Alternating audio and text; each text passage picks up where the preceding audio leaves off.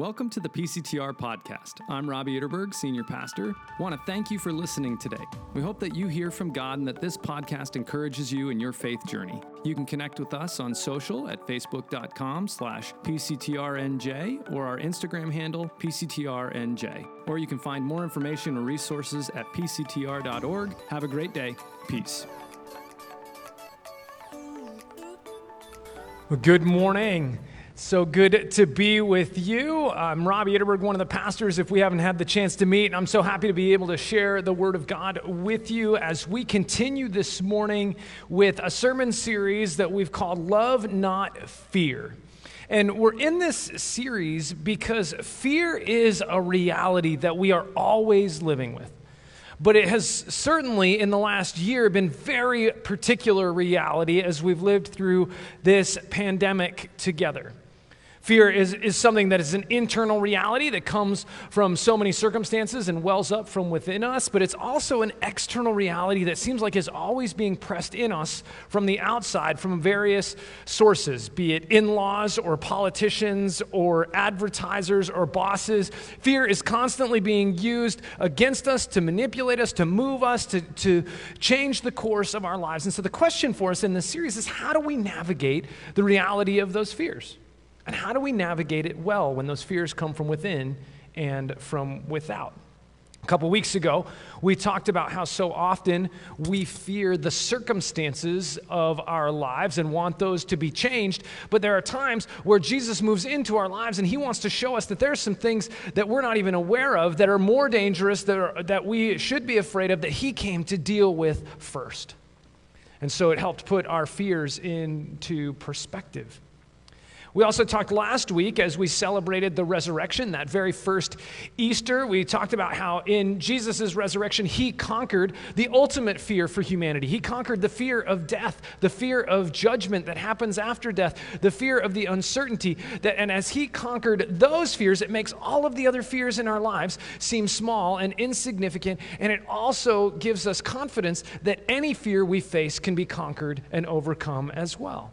And so we kind of talked about our fear of the circumstances and getting those in perspective. We talked about our fear of death and judgment. And today, we're going to talk about our fear of living. We're going to look at that through a story of the disciples, which I think is a story also for us where they were invited and we're invited to take steps out, to take risks, and to truly live. And so we're going to jump into that story in John chapter 20. And I'll encourage you to follow along on the screen if you'd like as we jump right into God's Word together and allow it to speak to where you are this morning. On the evening of that first day of the week, when the disciples were together with the doors locked for fear of the Jewish leaders, Jesus came and stood among them and said, "Peace be with you." After he said this, he showed them his hands and side. The disciples were overjoyed when they saw the Lord. Again, Jesus said, "Peace be with you. As the Father has sent me, I am sending you." And with that, he breathed on them and said, "Receive the Holy Spirit. If you forgive anyone's sins, their sins are forgiven. If you do not forgive them, they are not forgiven." And let's pray as we move into God's Word together. Heavenly Father, in this time, in this place, we invite you to be moving among us. May your Spirit that you give so freely be the one leading our thoughts, be leading us in our heart and our soul, and be shaping us from within so that we can move through fear and that we can really live. It's in Jesus' name that we pray.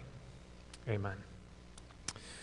So this story that we just read takes place on the evening of the very first Easter. John says it was that first day of the week. And so it actually is helpful to remember what has taken place over the previous days to help really set us up to understand the significance of what we just read. And so if we think back, this was Easter Sunday evening. And so let's go back to Thursday.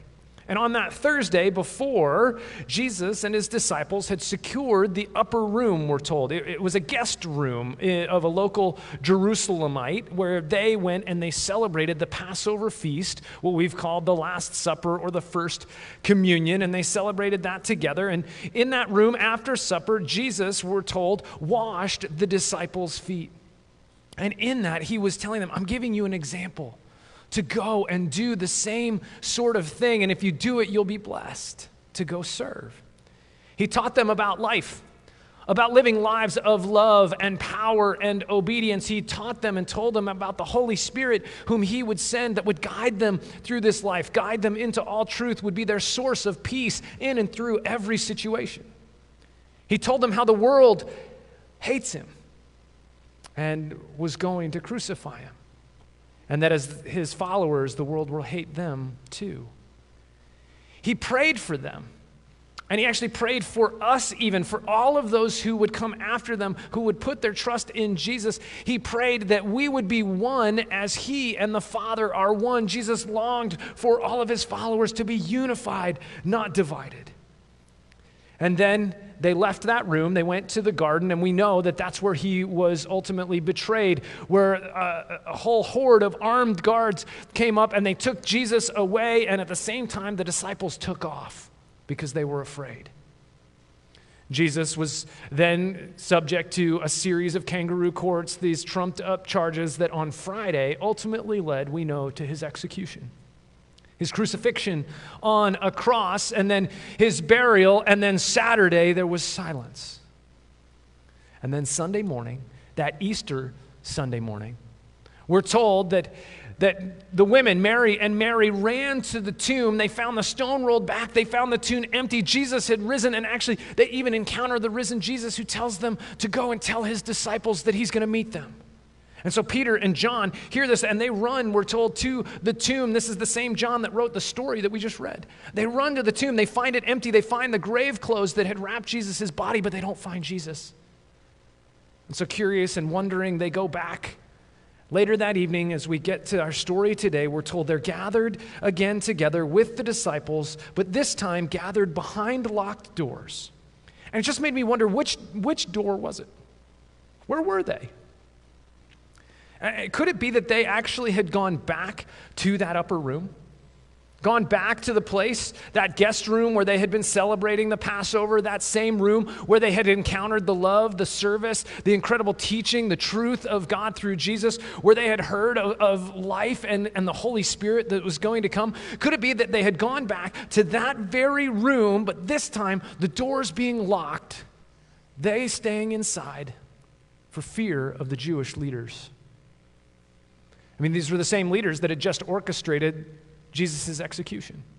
And here they were, the closest followers of Jesus, I'm sure, asking themselves the question, wondering what was going to happen to them. Probably terrified every time they heard steps past the door, anytime they heard a commotion of any kind outside, wondering if the next sound would be a knock on the door, armed guards there then to take them away. And so they lock themselves in this room, because they're afraid of what's out there. And I was thinking about this and wondering if anyone has ever been there. If you've ever been there. Have you ever been afraid of what's out there? Of what might happen if you step out into life? It reminded me actually of the movie Frozen. And I'm actually really familiar with this movie. If you're not familiar with it, I've seen it a lot of times, and it's actually not just because I have two daughters. I actually love this movie. So if you haven't seen it, go check it out. It's great. But in this movie, there's two main characters, our sisters, Elsa and Anna. And unfortunately, their parents die because it's a Disney movie. Because that's what happens in Disney movies, parents die. So it's really not good to be a parent. Your time is short in a Disney movie, sorry. But so the parents die, and Elsa is supposed to take the throne, but she's terrified because she has these magical powers that nobody really knows about, that she can't really control, and so she's been locked away for years, hiding in her fear. Meanwhile, her sister Anna has been locked away, cooped up in the castle as well. But her longing and question is, when is life ever going to happen? Am I going to be able to get out and really live? And so the day finally comes, Coronation Day, where Elsa is going to be crowned queen. And so the doors of the castle are thrown open and people are coming and going and there's decorations and there's all this commotion. Life is beginning to happen, and Anna's reaction to it is just sheer giddiness. She's just dreaming about the party and the dancing and the chocolate and who she's going to meet and how she's going to get married, and so she's like ecstatic. Well, Elsa's reaction is in her room looking out as life is beginning to happen, and she's terrified. Terrified that she's going to be found out, that someone's going to see her.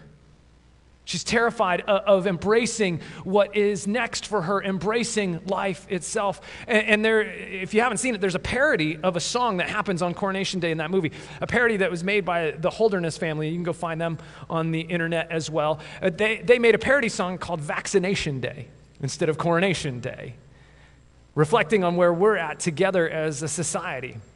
And in this song and in this video, the husband or the dad of the family, he is ecstatic. He's dancing around. He's clicking his heels. He's in the streets, twirling around and swinging on lampposts. And he is so excited because he can't wait to get out because it's vaccination day.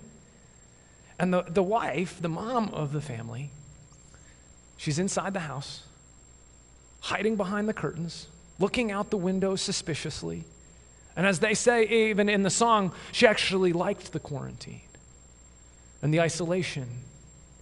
And I actually think that even though it's funny, go check it out, they've tapped onto something that I think is profoundly true, and maybe for some of you and some of us is actually real or will be real in the coming days, that as more and more people are getting comfortable with resuming life, with resuming activities, you may not be feeling comfortable at all. And I'm not talking about the normal, appropriate level of concern and discomfort, because we're not out of the woods yet. I mean, I know a couple people who are close to me that I care about deeply, that are connected to the church, that are in the hospital even now struggling and fighting against this virus. So we're not there yet. And so there is an appropriate level of concern for where we are today, but we are starting to turn the corner, starting to look to a time where we're going to emerge from this. And so what I'm talking about is the lasting impact of trauma. What I'm talking about is the fear that has taken root inside of some of us over the last year, of fear that if we allow it to continue to hold on to us, could keep us from actually living again. And this is the kind of moment that the disciples find themselves in. Locked behind that door, afraid to live the life which Jesus had given them to live. And for us, it's not just about the pandemic, though I think that's very real right now. There's a lot of other things in our lives, a lot of other reasons that today and well beyond today into the future that we may be afraid of actually living.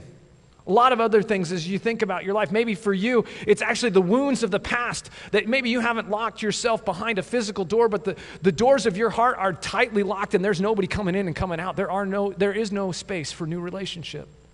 Not of vulnerability and authenticity, because you're not going to get hurt again. Are you really living?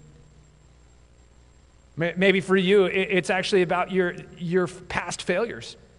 And you don't want to end up there again. You don't want to go down that road. You don't want to have any of that exposed and out in the open. And so instead of taking a risk, stepping out, trying something new, inviting people to know you more, it's all about resistance, walls, self-imposed obstacles, and self-fulfilling prophecies of your own failure.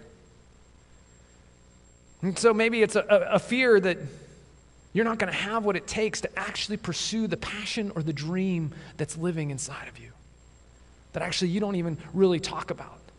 Because it's there, and maybe it feels like this internal nudge, even the calling from God, this passion or dream that, man, you could step into it, but it would require this huge change of direction for your life, but it would also mean truly living, and yet there's so much fear that you're not going to have what it takes. And so rather than stepping in, reaching for that dream, no. Limitations. No, I'm not going to step into that. I'm going to keep these guardrails. I'm going to stay in this lane because this lane is comfortable. Over here, not very comfortable. This lane, I feel safe. I feel in control. I feel like life, I can manage it over here. If I go that direction, I don't know. But are you really living? Yeah, sure. It's providing a lifestyle. It's getting you from here to there. It may be giving you some things that you like, but are you alive? And there's so many other ways that I think we can lock the doors of our lives, but Jesus is saying, go live.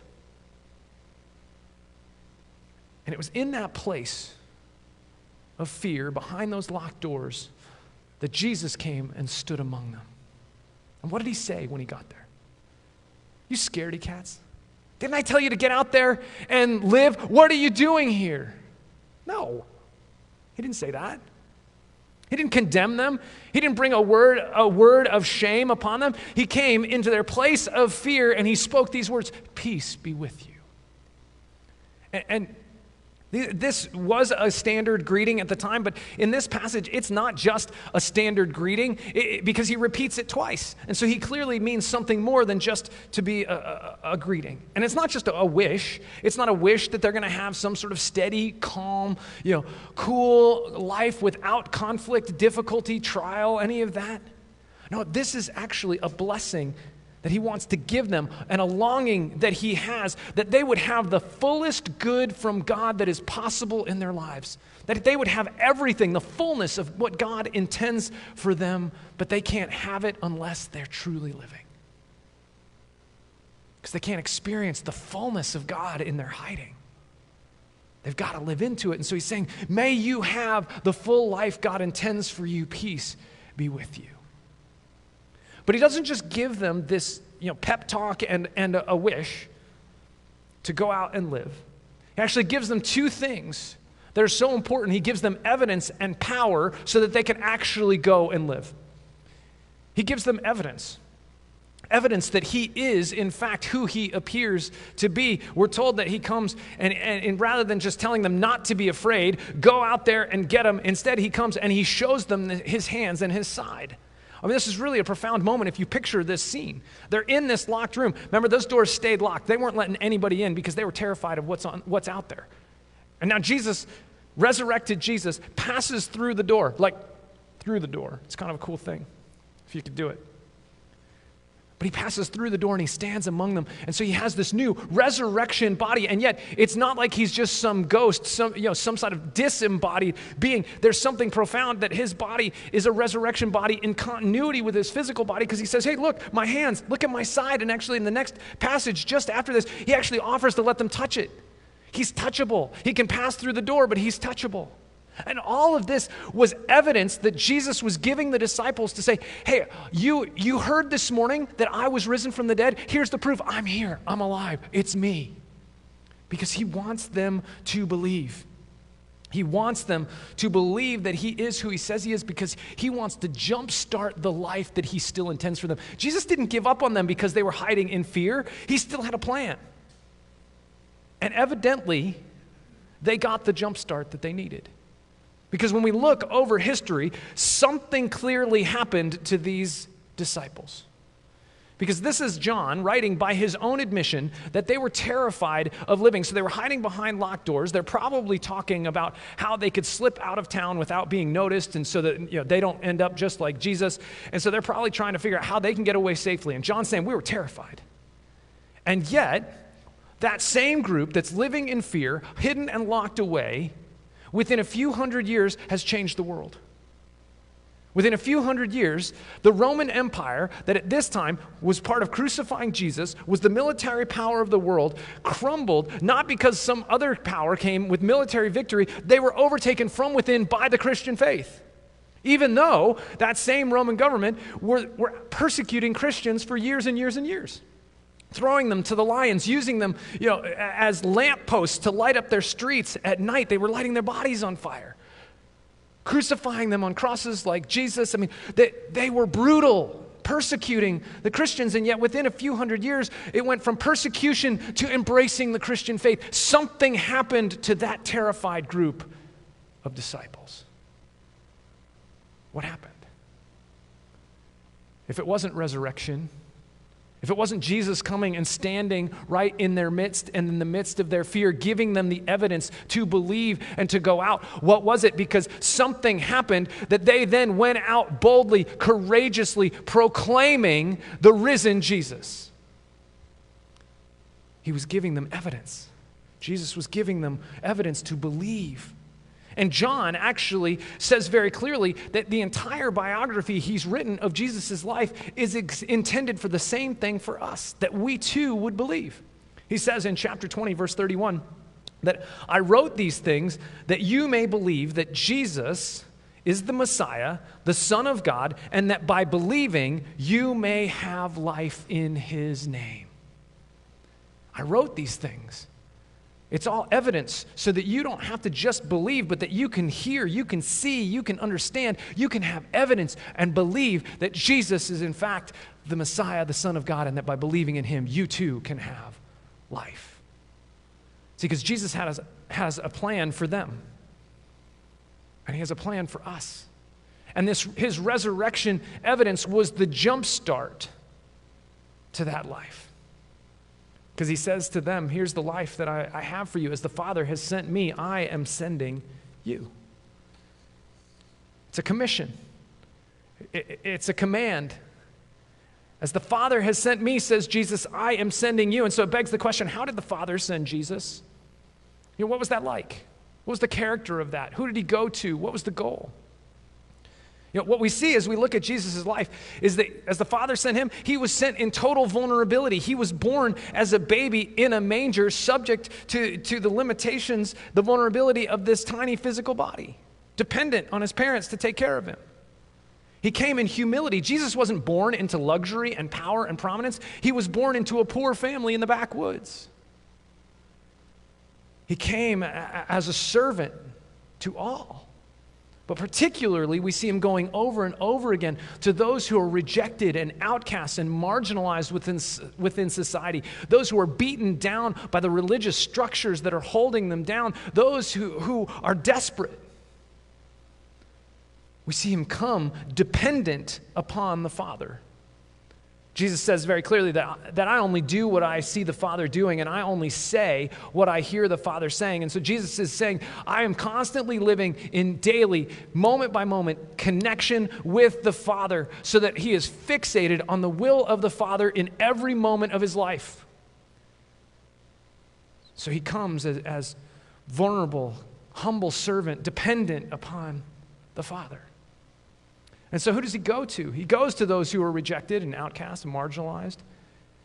He goes to those who are sinners, tax collectors, prostitutes, those living in darkness, in sin, in rebellion from God, turning their backs on him, those who are consumed by fear. Those are the ones Jesus goes to, whose lives are out of control and a mess, not neatly put together. And it begs the question, if this is how the Father sent Jesus and Jesus is sending us, are we going in the same manner, in the same vulnerability, in the same humility, in the same service, the same dependence? And are we going to those whom Jesus went to? Are we going to those who are overwhelmed, overcome, overburdened? Are we going to those who are outcast, rejected, marginalized? Are we going to those who are other than us or only those who look like us? Are we staying in our safe little space? Are we going to those whose lives are a mess, even if their mess makes us feel uncomfortable because they are living in sin, in fear, and in death? See, Jesus is commissioning them and us to life. To real life, to a fullness of life, to a life filled with meaning because it is caught up in the great story of God that has Jesus right at the center. This great story of God that is over all of history. The story that acknowledges that humanity has rebelled against God, that is living in rejection and turning our backs on him. And yet, God doesn't turn his back on humanity. Instead, he moves closer to us even as we reject him. And so the Father sent his Son to humanity, into the heart of it, so that ultimately, through Jesus' own life, his death, his resurrection, that we could be brought back to God and we could be given the gift of new life, of real life. Are we going to live it? See, and part of that real life is being caught up in this story, which is the mission that God started with Jesus. And we see that that's what he's giving, this commission, because of what he says in verse 23. He says this, if you forgive the sins of anyone, their sins are forgiven. If you do not forgive them, they're not forgiven. Now, when we read this, we've got to be careful because on one hand, we could certainly try to interpret this in a way that gives us a whole lot of power and authority. That, so I get to decide who's forgiven and who's not. Great, then you're in, you're out. Okay, not you, yes you, no you. Everybody makes the team except for you, and you. You're cut. Right? It could give us all sorts of power, but that's absolutely not what it is intended, because over and over again affirmed throughout all of the Scripture is that only God can forgive sins. And specifically, if we think about it, clearly only God can forgive the sins that have been committed against him. Because it's the same in our lives and our relationships with one another. If somebody hurts you, if somebody does something wrong to you, I can't just say, oh yeah, you're forgiven. The offense, or they're forgiven, the offense can only be forgiven by the one who's been offended, the one who's been hurt. And God has clearly made the way for that forgiveness to be offered, for the breach of the relationship with him to be healed, for reconciliation to happen, for all of the rebellion and offense against God. He has already done what's necessary through his Son to heal that divide, to offer the forgiveness. And what he gives to us is the opportunity, the honor of being the mouthpiece, of going with the same message that Jesus himself took, that there is salvation, but it is in God alone. It is not based on your own effort. It's not based on your achievement. It's not based on your being good enough. And so what that means is that your failures, your wounds from the past, whatever keeps you locked and captive in fear no longer has to hold you captive. That there is forgiveness and there is new life. There is the fullness, the fullest goodness of God available. Peace be with you. And peace begins with forgiveness, because that's the starting place. It begins with the reconciliation with God. It begins by reconnecting us with him. It begins by allowing us to resume the posture of dependence upon God for our healing, our hope, our joy, our salvation, and our lives to be filled with meaning. And so we go with this message that yes, forgiveness is possible and God has already done everything needed for you. It doesn't matter what's in your past. But the other side of this is also true when we look at the completeness of what Jesus has said here. We also go with a warning that if you want to live on your own terms, if you want to continue to decide for yourself what's right and wrong, what's good and what's bad, if you want to continue to allow yourself to define for you how you're going to live, if you want to continue to lock the doors of your lives and stay hidden inside, then there isn't forgiveness. Because forgiveness requires a recognition and acknowledgement of the need, because forgiveness is something given as a gift, not something grabbed hold of and obtained. And so to receive the gift, we have to turn away from that life. We have to turn away from ourselves, turn away from our fear, and move toward him and recognize our need. And when we do, then we too can receive the power that he intends for us to have to live the new life that he wants to give. And that's what exactly happens in this passage when we look at verse 22. It said that Jesus breathed on them and said, receive the Holy Spirit. Jesus didn't just tell them to get a life, didn't even tell them to go live the life, to go do the thing on their own, to live that new life. He didn't give them a set of new tasks that they could then use to prove that they're worthy of life. No, he gave them life, and then he gave them evidence, and he gave them power to live that life. Power through his Holy Spirit. This image points us back actually to the very beginning, to creation itself. If we think to Genesis chapter 2, if you read verse 7, it said this, that God had formed Adam from the dust of the earth, and then it says, the Lord breathed into his nostrils the breath of life, and the man became a living being. That the Lord God breathed, you can picture it. It's such a vivid image. The man formed out of dust, the breath of God breathed into his nostrils, that this body becomes animated life. In creation, life came by the breath of God. And in this moment, in this story that we read today, new creation, new life happens by the breath of God being breathed into these disciples. And that word breath or wind is the same word as spirit. He breathed and said, receive the Holy Spirit. As Jesus breathes on them, he gives them the Holy Spirit. He gives them everything that they need to live to get out of those locked places, those places where they're living behind the doors of fear, to live the lives of love and meaning and purpose and power, to go and proclaim the hope that they have in Jesus Christ and life that is real life for others. He wants to breathe that same power into you to live that same life. And the question that remains for us is, will we really live, or will we allow fear to keep us locked up? Will we really live lives that can change the trajectory, not just for ourselves, but for others around us who are also living in those places of fear with locked doors around their lives? It's the question for us individually. It's the question for us collectively as a church. Individually, it's who in your life needs to hear that there is another way of living that's not captive by fear, but that is available peace and new life through the forgiveness that is offered by Jesus. And who is it as we think collectively? To whom else can we go as we think about emerging from this pandemic? Where can we go that as the Father has sent Jesus, is He sending us to those who are hurting, those who are living in darkness, those who are living in sin and rebellion, those who are living in fear and death, so that we can offer new life that is real life in Jesus' name. Pray into this for yourself. Pray into this for us as a church, because as the Father sent Jesus, so Jesus is sending us to live real life. Let's live it together. Let's pray. Heavenly Father, we thank you. We thank you that in those times and places of fear where we've locked the doors, that you don't just let us sit there, but that you come to us in that place. You speak the good news of peace. Peace with you. The fullness, the goodness of life as you've intended it. And so, Lord, we confess, we acknowledge that we have allowed fear to confine us. We want to break out of that. Breathe your Spirit on us anew, that we can be sent, Jesus, as you were sent by the Father. We can be sent with the same message.